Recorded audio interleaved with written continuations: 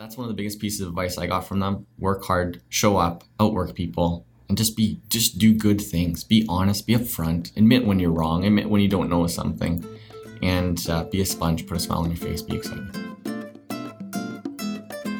Hi, and welcome to iloveedmontonrealestate.com. I'm your host, Jason Scott, and with me today is Travis Howerlich of Remax Real Estate. Welcome to the show, Travis. Thank you, Jason. Thanks for having me. Okay, so Travis, tell us a little bit about yourself. How did you end up becoming a real estate agent? Everyone grows up wanting to be in real estate, don't they? Exactly. So coming out of high school, my family's been in business for many years, previous to me joining the business. And I got out of high school and I knew I always wanted to be in business for myself or be self-employed. And real estate ended up being that vehicle for me. So I sat down with my dad, who is the broker of Remax in Spruce Grove. And I said, Dad, I want to come and work with you. So as every parent does, they said, they gave you that look saying, don't do it, don't follow my past, go do and chase your own dreams, etc. And we had a good conversation about it, and I said, let's do this. So at 19 years old, I dove right in with 2 feet, got my license, and here we are today, almost 10 years later. Wow. So what's it like to work with family? It's an amazing thing most days. The biggest challenge is, of course, separating family from business, right? Because I still see my parents, for Sunday nights dinners or, birthdays and Christmases, etc., obviously. And, it's tough to not have shop talk sometimes, but we have to be accountable towards one another and stop each other in the tracks. Instead of having a real estate conversation, we got to remember we're also family and whatnot. So it's a great thing because in this case, I had fantastic mentorship, right? Somebody who was willing to take my hand and guide me through every step of the way, especially being young in the business. So I'm very, very grateful for that, being able to work with family. So what sort of challenges did you have starting out so young when, you're dealing with, just about every client is going to be older than you when you're 19, right? So the list could go on and on. It really, really could. And especially because of the market as well. I started back in 2008 in the summer, and after a big market in 06, 07 for Edmonton area, 2008 was a challenging year. And in the summer when I started, the market plateaued and then dropped, absolutely dropped. And, working alongside my uncle and my dad in the business, they told me as well, son, this is a tough market. And the challenge of being 19 years old, and what do I even know, right, about real estate? So the challenge there is go to work, become a sponge about the business and soak up every piece of information you can, study the market every single day. And slowly that builds up confidence, slowly that builds up experience. Eventually that will pay off and you'll be able to serve clients the best way you can. Right. Okay. Now you focus on Spruce Grove, the west end of Edmonton, and some downtown work. Is that right? That's correct. Yeah. Our office is based out of Spruce Grove. I'm born and raised there. So that's definitely my main point of focus for sure. Okay. What are you seeing in the market these days, given that, it's late November, start of December, not exactly prime real estate selling time. And of course, we've not had the best economy the last year or two. Mm-hmm. Yeah, Spruce Grove and Stony Plain, Parkland County, we continue to grow. We continue to expand. We bring new amenities to the area, et cetera, et cetera. We have people coming from, sometimes Edmonton or other surrounding communities because they want to live in Spruce Grove. We're at about 37,000 people right now. So we are continuing to grow in most aspects. The housing market has become a little bit more soft. It's definitely a buyer's market. However, people are still building homes, but of course there's less spec homes on the market right now. So things are moving along, stable, I would say for sure. Okay. When you look at price point and what you get for that price, what are you seeing? What's the most common sort of segment of the market?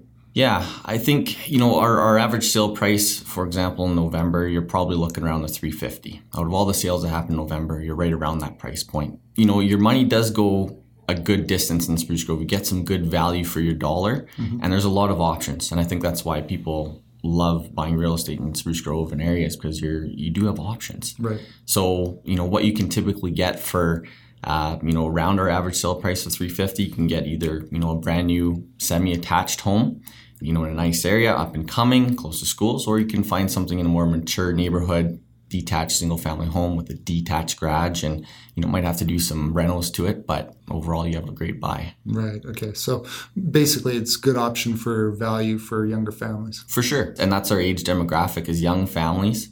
And the community really appeals to young families because of the schools, because of the parks, and just the overall community vibe that's out there for sure. Right. Okay. Now you do a ton of listings, so that means you're representing sellers. Mm-hmm. Is that right? Yeah.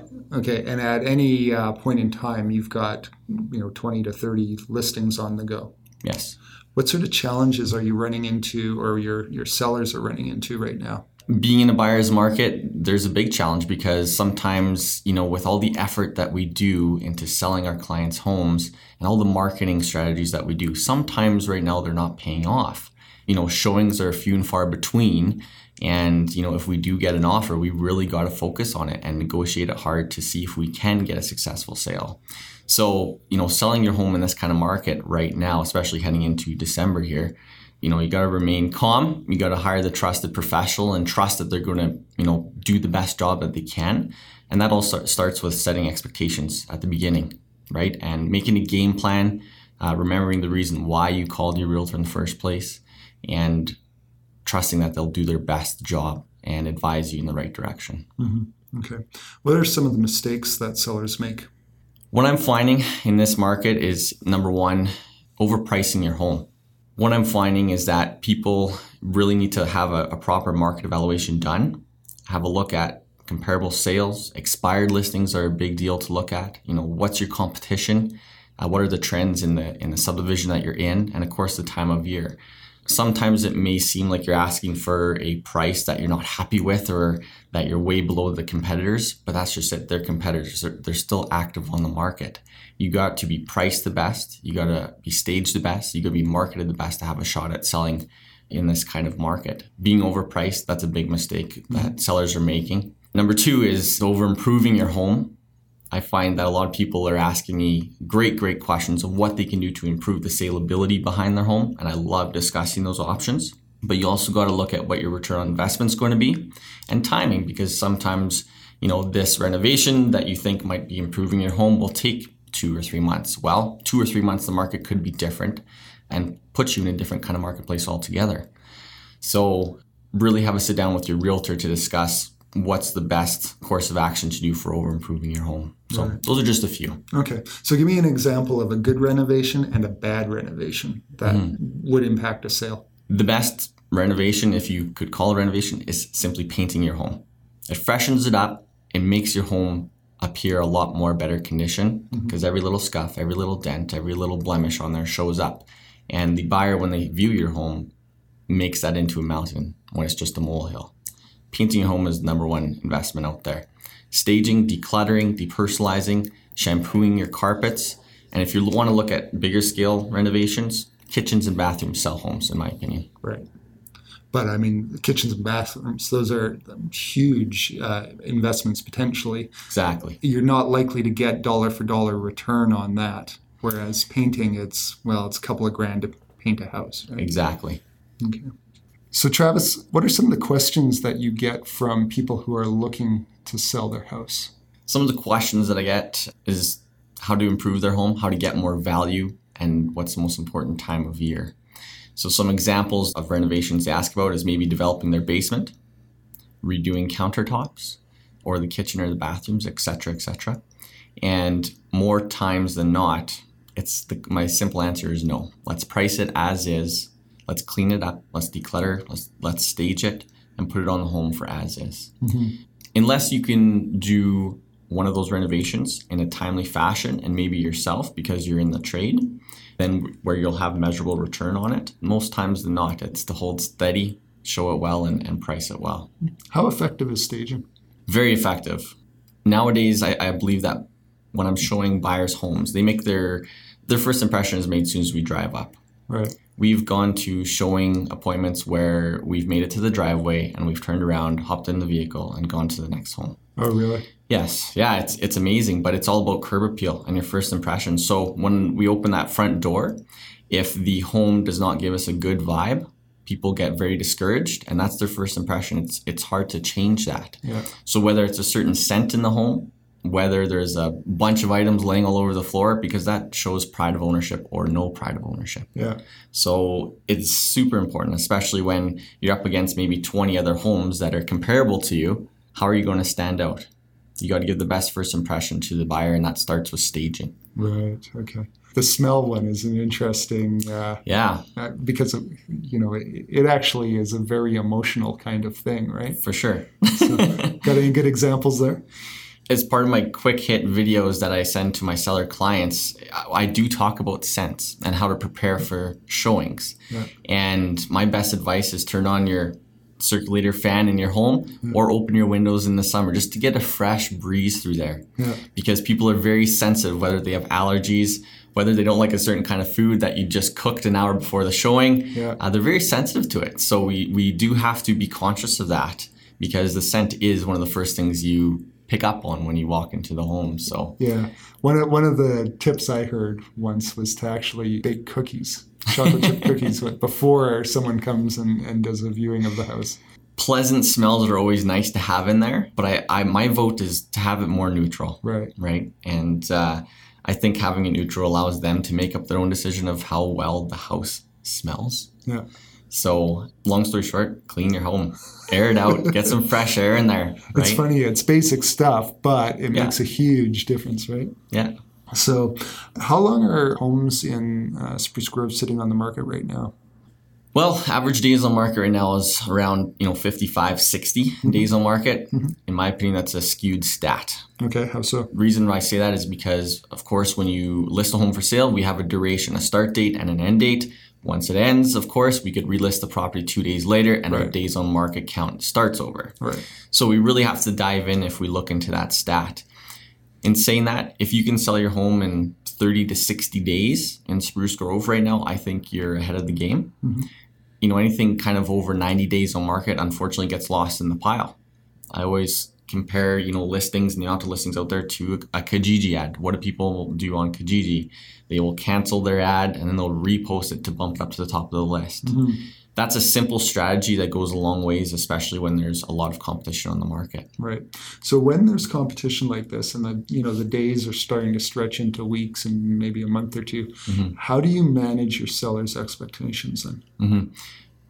That's just it, is setting the expectations up front. Okay. So when you're deciding to hire a realtor, that's one of the things that has to be discussed. And that's one thing that I definitely touch on when I'm sitting down with my seller clients right now, is setting that expectation of what's our game plan after 30 days on market, 60 days on market, maybe 90 days, because it could happen no matter what I'm doing out there to market your home and sell your home. Mm-hmm. You got to have that talk up front. So whether it's a look at pricing strategy, whether it's a look at revising the marketing, maybe it's not reaching the right audience that's going to end up buying the home. There's several factors that we got to discuss to make a game plan moving forward. And it goes back to how well the property is being marketed. Mm-hmm. A lot of marketing strategies nowadays are trackable and measurable. Before, you would send out an ad to the newspaper and hope somebody called you, but that you can't track how many eyes were on your property. Right. So when hiring the realtor, look at what their marketing strategy is and how they can track the audience. And in that way, if you're 60 days on market, 90 days on market, and you don't have a sold sign in front of your yard, then you can look back and say, okay, here's how many people looked at our property on this website per se. This is how many people clicked. This is how many people I engaged with or had chit chats with. If we still don't have an offer after all of those results, then obviously our pricing strategy might need revisiting. Mm-hmm. So that's the biggest thing, is just having a game plan from the start and going from there. So what sort of marketing avenues are you using these days? A lot of our marketing has adapted to even more online. Okay. And, it's simple to say or easy to say, well, I do online social marketing and, it's going to be on this website and this website. In this day and age, I don't think that's good enough. You need to be able to engage your audience. You need to be able to track your audience and retarget them in the future for future seller clients and for overall market knowledge. Mm-hmm. It's a very powerful tool. It's kind of scary of what you can do online. Mm-hmm. So now it is no longer good enough to have a good post on social media.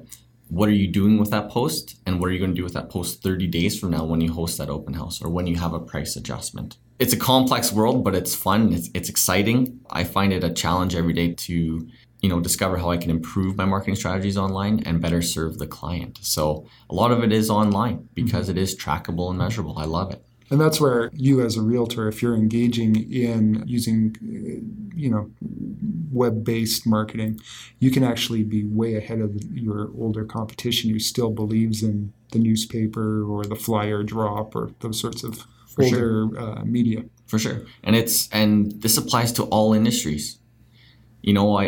People are starting to realize now that, once they click on, a TV on Best Buy or Future Shop or whatever store, they're going to see that same ad on Kijiji or the next 3 websites that they visit. Right. Because that ad's following you. Yeah. It's happening all over the place right now in a strategic marketing and branding because we live in a consumer-based world, and it's very powerful what you can do online with marketing and advertising if done correctly. So do you still do open houses? We do. We host realtor open houses. That's a great chance for us to show off our new listings in the local marketplace. Our goal is to have local realtors stop by and see the new inventory. That way, if a week from now they have a client that my listing might match them up with, well, then they've seen it, right? They're better to serve their client. Public open houses, we do host. We are always trying to innovate our ways of having more productive open house, making them fun, making them interactive, and it's a good way for the communities to see the homes in their neighborhoods for sure. An open house to the public is still an effective tool then? If marketed correctly and hosted correctly, yes. It's not good enough to just simply put signs out anymore and hope that those are going to drive traffic. Right. Our campaigns for our public open houses usually start about a week and a half in advance to ensure that we hopefully have good attendance for our seller clients. Right. Okay. So going back to sort of your history in real estate here, at what point did you go, you know what, this actually is the career for me? Was there one thing that triggered that? I think, as I kind of mentioned in 2008, it was a pretty rough start. I'm not gonna sugarcoat that. Yeah. So before I started seeing some measurable results, it was quite a long time. And the biggest thing with business is staying in business. Yeah. And most small businesses need to make it to 5 years to see any foreseeable profitable future. I think that turning point for me was probably, the fall of 2009 when things started clicking and hard work started paying off and my knowledge, in the Spruce Grove area started paying off. And I loved it. And the biggest thing is that, we're realtors with real estate license, but we're in business. You got to look at it as a business. And, there's always ways that you can continue to grow, to market your sellers' homes for sale, improve your services to buyers. And that's what I love about it. It's improving business-wise. It took a while to really hit me that I really enjoy this business. And every day was a new challenge and every day was different. So that's what I really enjoy about it. What are some of the more frustrating encounters you've had or situations, and what did you learn from those? There's daily frustrations. It's all how you manage them. And one of the biggest pieces of advice I ever got in real estate was it's a great business, but don't let it get to you, right? So at the end of the day, you still got to take a deep breath and take the positives out of the day. So some frustrations that, we experience is not being able to serve the client.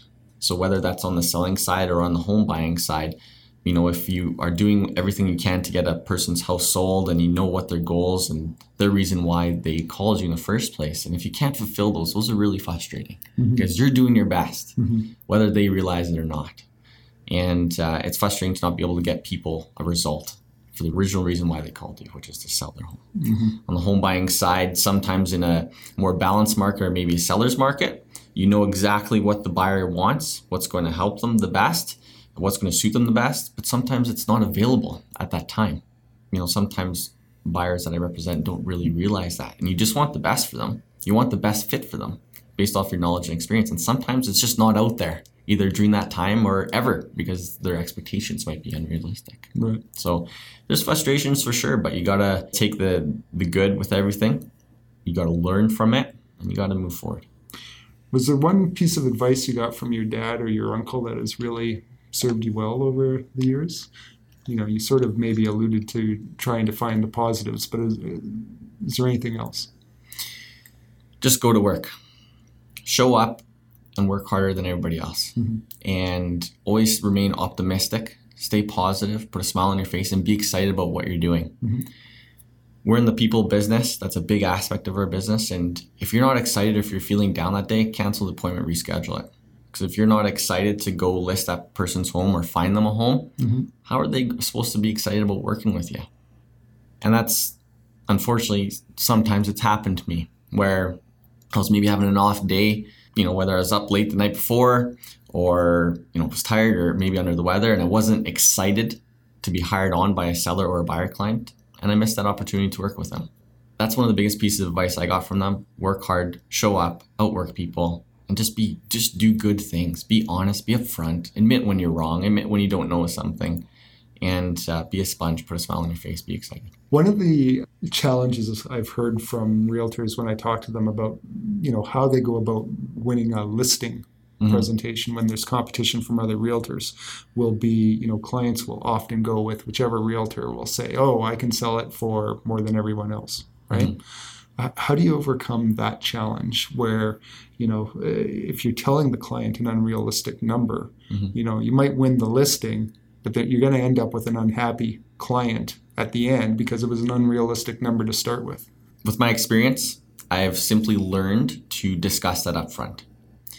And the reason I say that is because I'm just upfront with people. This business, myself, as being self-employed with RE/MAX Real Estate, I'm not guaranteed an income. Okay, it's one of those businesses in the world where I can go to work and not make a dime for the next 6 months.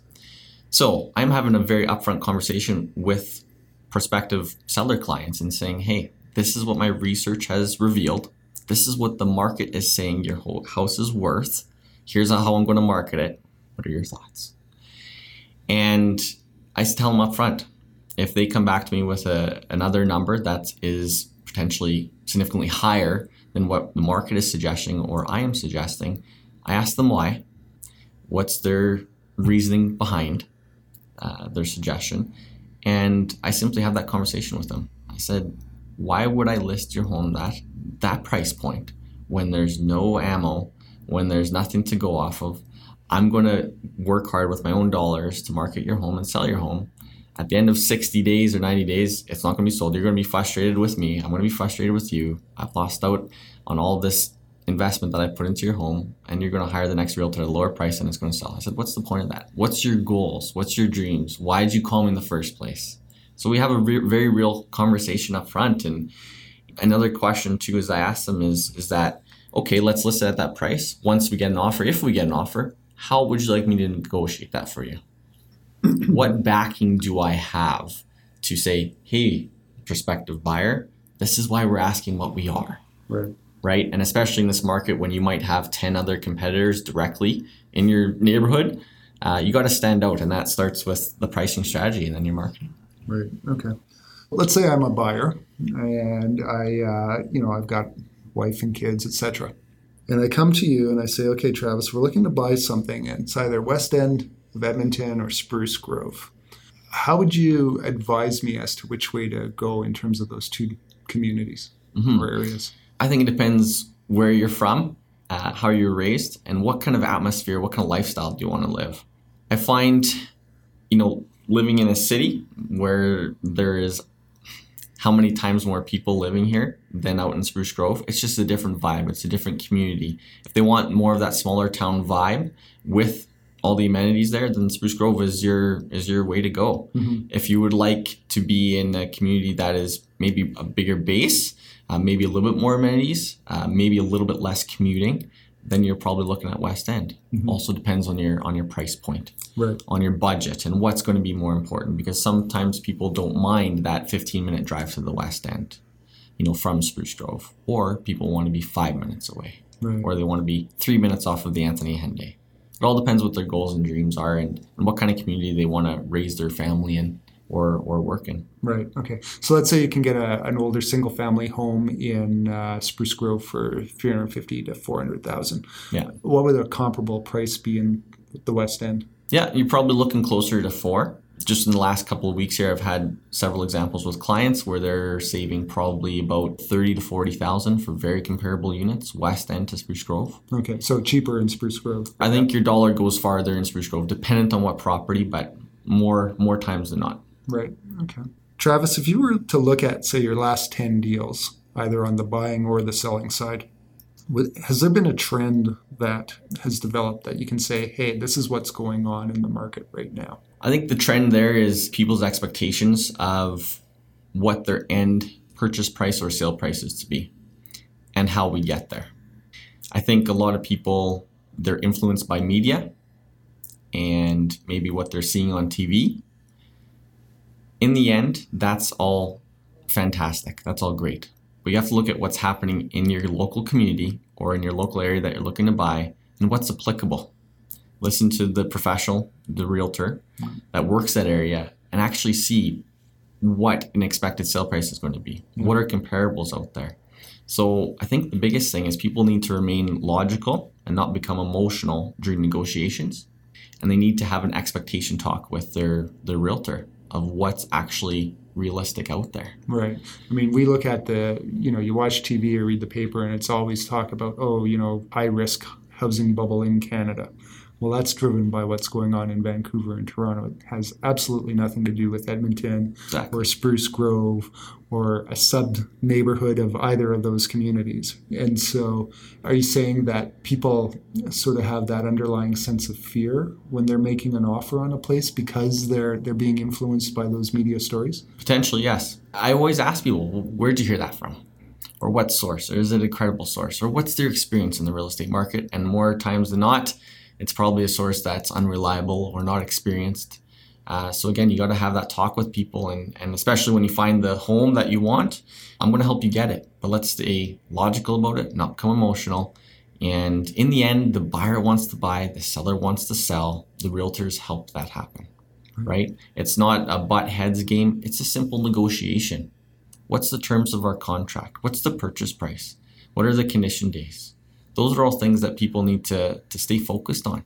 Buyer wants to buy, seller wants to sell. Everyone wants to be happy. Let's move on. Right. So here's a question for you, because this is a little bit of a pet peeve of mine when I see it come across my desk. The buyers and sellers have come to a price, and then the home inspection happens. And inevitably that is now being used to try to change the price. What's your take on that? It all starts out with the buyer's expectations being set when you're viewing the home and then writing the offer. And when I sit down with buyer clients, I always have that conversation. The home is built in 1990. It's going to have issues in the inspection. Even brand new homes have issues. This is probably why it's priced where it is. That's after we determine if it's priced fairly or not. The inspection is not a reason to renegotiate. An inspection is a reason to double check things, make you sleep better at night, and advise you on maintenance issues. And I always tell people that are looking to buy a home is that even if we find nothing through a general home inspection, it's a great way to learn about your home. Have a peek in the attic, see where there's any potential grading issues that need to be fixed. An inspection is not a reason to renegotiate. However, if we discover something during an inspection that we didn't know about or couldn't see, or maybe was a little bit hidden, or the seller didn't even know about, then yes, that's a reason to renegotiate. Whether it is, the buyer's responsibility to fix it with a cash back, or the seller's responsibility to fix it before possession day with proof. There's many options, after renegotiations happen. But yes, an inspection is not a reason to open up negotiations again, and that's what many people think. Yeah. It's a double check. That's all it is. Yeah. If it's substantial enough, then it's a condition. Walk away from the contract. But if it's workable, let's work with it. If it's minor, or maybe some just general maintenance things, then buy that home. It's a used home. There's going to be things wrong with it. Yeah. Just as to make the point, I have seen deals or the financing on a purchase almost fall apart because of $1,000 price reduction, right? Because that gets the lender asking, what's going on with the inspection? Let's see a copy of that home inspection. Yeah. And, I've had to switch lenders because the first lender didn't like the inspection. So you're potentially opening up a can of worms to save $50 on your down payment if it's $1,000 price reduction, right? So in my opinion, it's not worth the risk. Yeah. Many of these items that general home inspectors bring up are maintenance issues. You're going to have to do that on a yearly basis. And that's why it's important when you're initially looking at the home before you make the offer, have a good look through it And that's why you make the offer that you do. That's why you settle on the price that you do with the seller. Mm-hmm. That's what I always advise my buyer clients. And when we're walking through the home, we're looking at those things. Does that furnace look original? Yes. Okay, you might have 3 years left on it, 5 years left on it.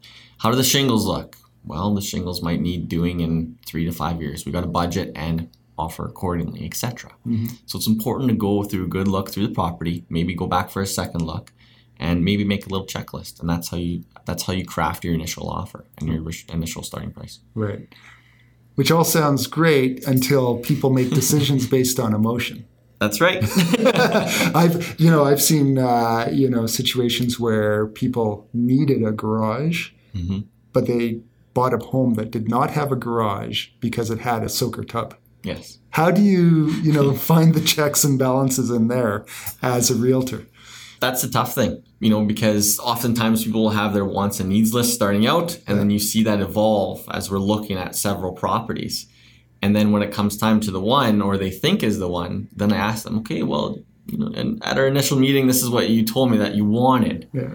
What are you aware of? What are you favoring now, kind of thing, right? So, and unfortunately, that comes up in negotiations. Well, it needs a garage. Well, that's why it's priced where it is, because it doesn't have a garage. Right.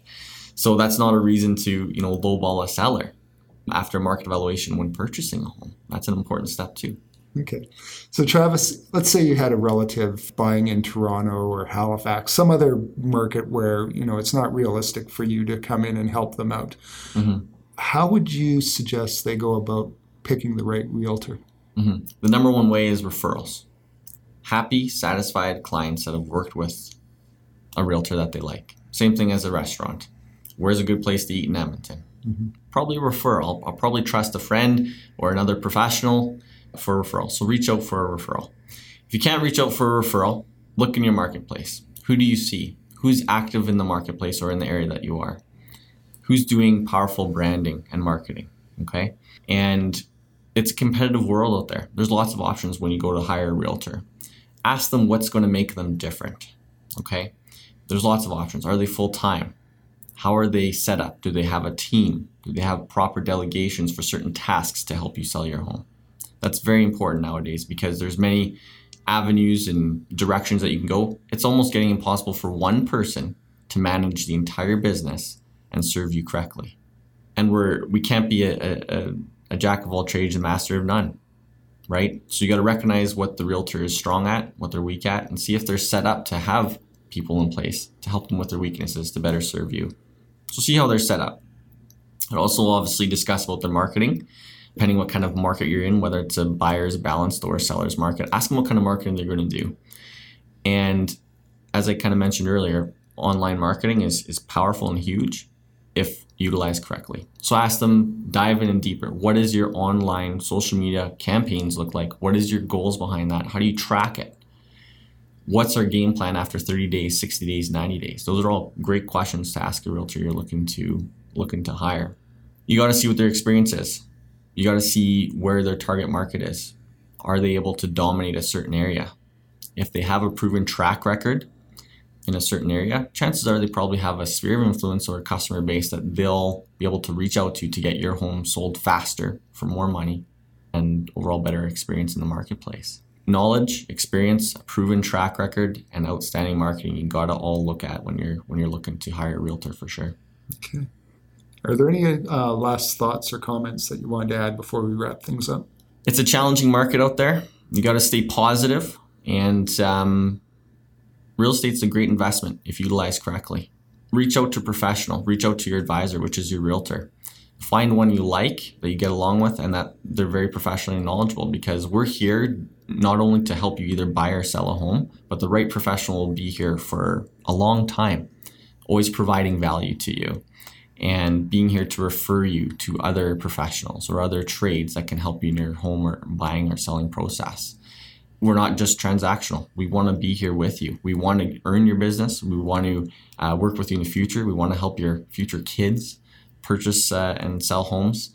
And once you find a professional that you really enjoy working with, hang on to them, right? Many people become friends.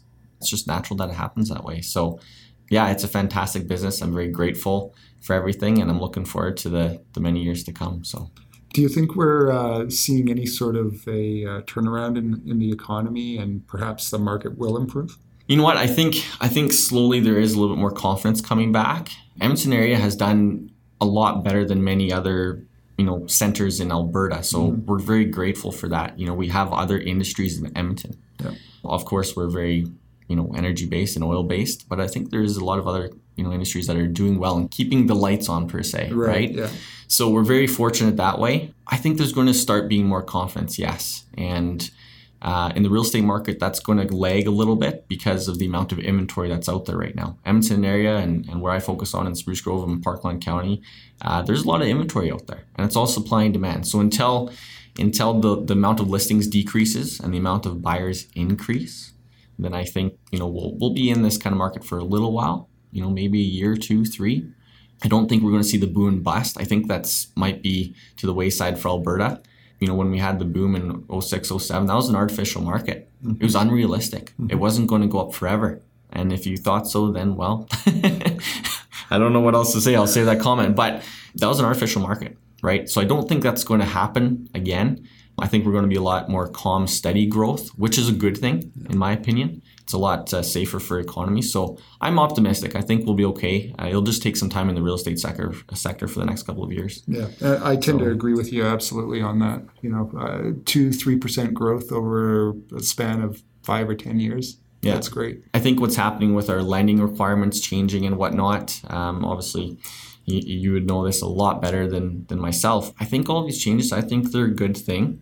Okay, we're learning a lot from what happened to the south of us. Mm-hmm. When their crash happened, when they were lending money to people who could fog a mirror.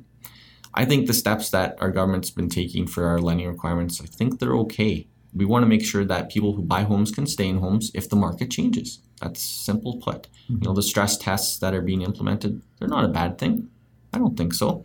I think we're going to be okay. I think the people that are owning homes are qualified financially to do so and can hang on to them if the market were to downturn or interest rates go up. Yeah, no, I would say based on the clients who I help, the borrowers' quality is through the roof these days. This round of mortgage rule changes with the stress test where you're putting more than 20% down. I don't think that's going to affect the Alberta market. That is definitely aimed at Toronto and Vancouver.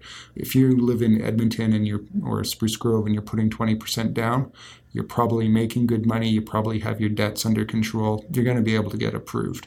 The big stress test changed last year for people who put less than 20% down. That had a far greater impact on younger families who are the big market here. So. I completely agree. And the biggest thing is just don't over leverage yourself. Exactly. And Albertans do love their debts. We're a province that likes to thrive and have things, right? And we work hard for our earnings, etc. Once you get those earnings, we just got to be careful what we do with it. Absolutely. Don't over leverage yourself. And if you are looking to get into the real estate market, whether it's investment property or your first home, just be careful. Make a game plan. If you're not in position today, make a game plan to be in a position in a year or two from now, and you'll be well off that way. Okay. Well, Travis, thank you very much for joining us. You're welcome. Thank you.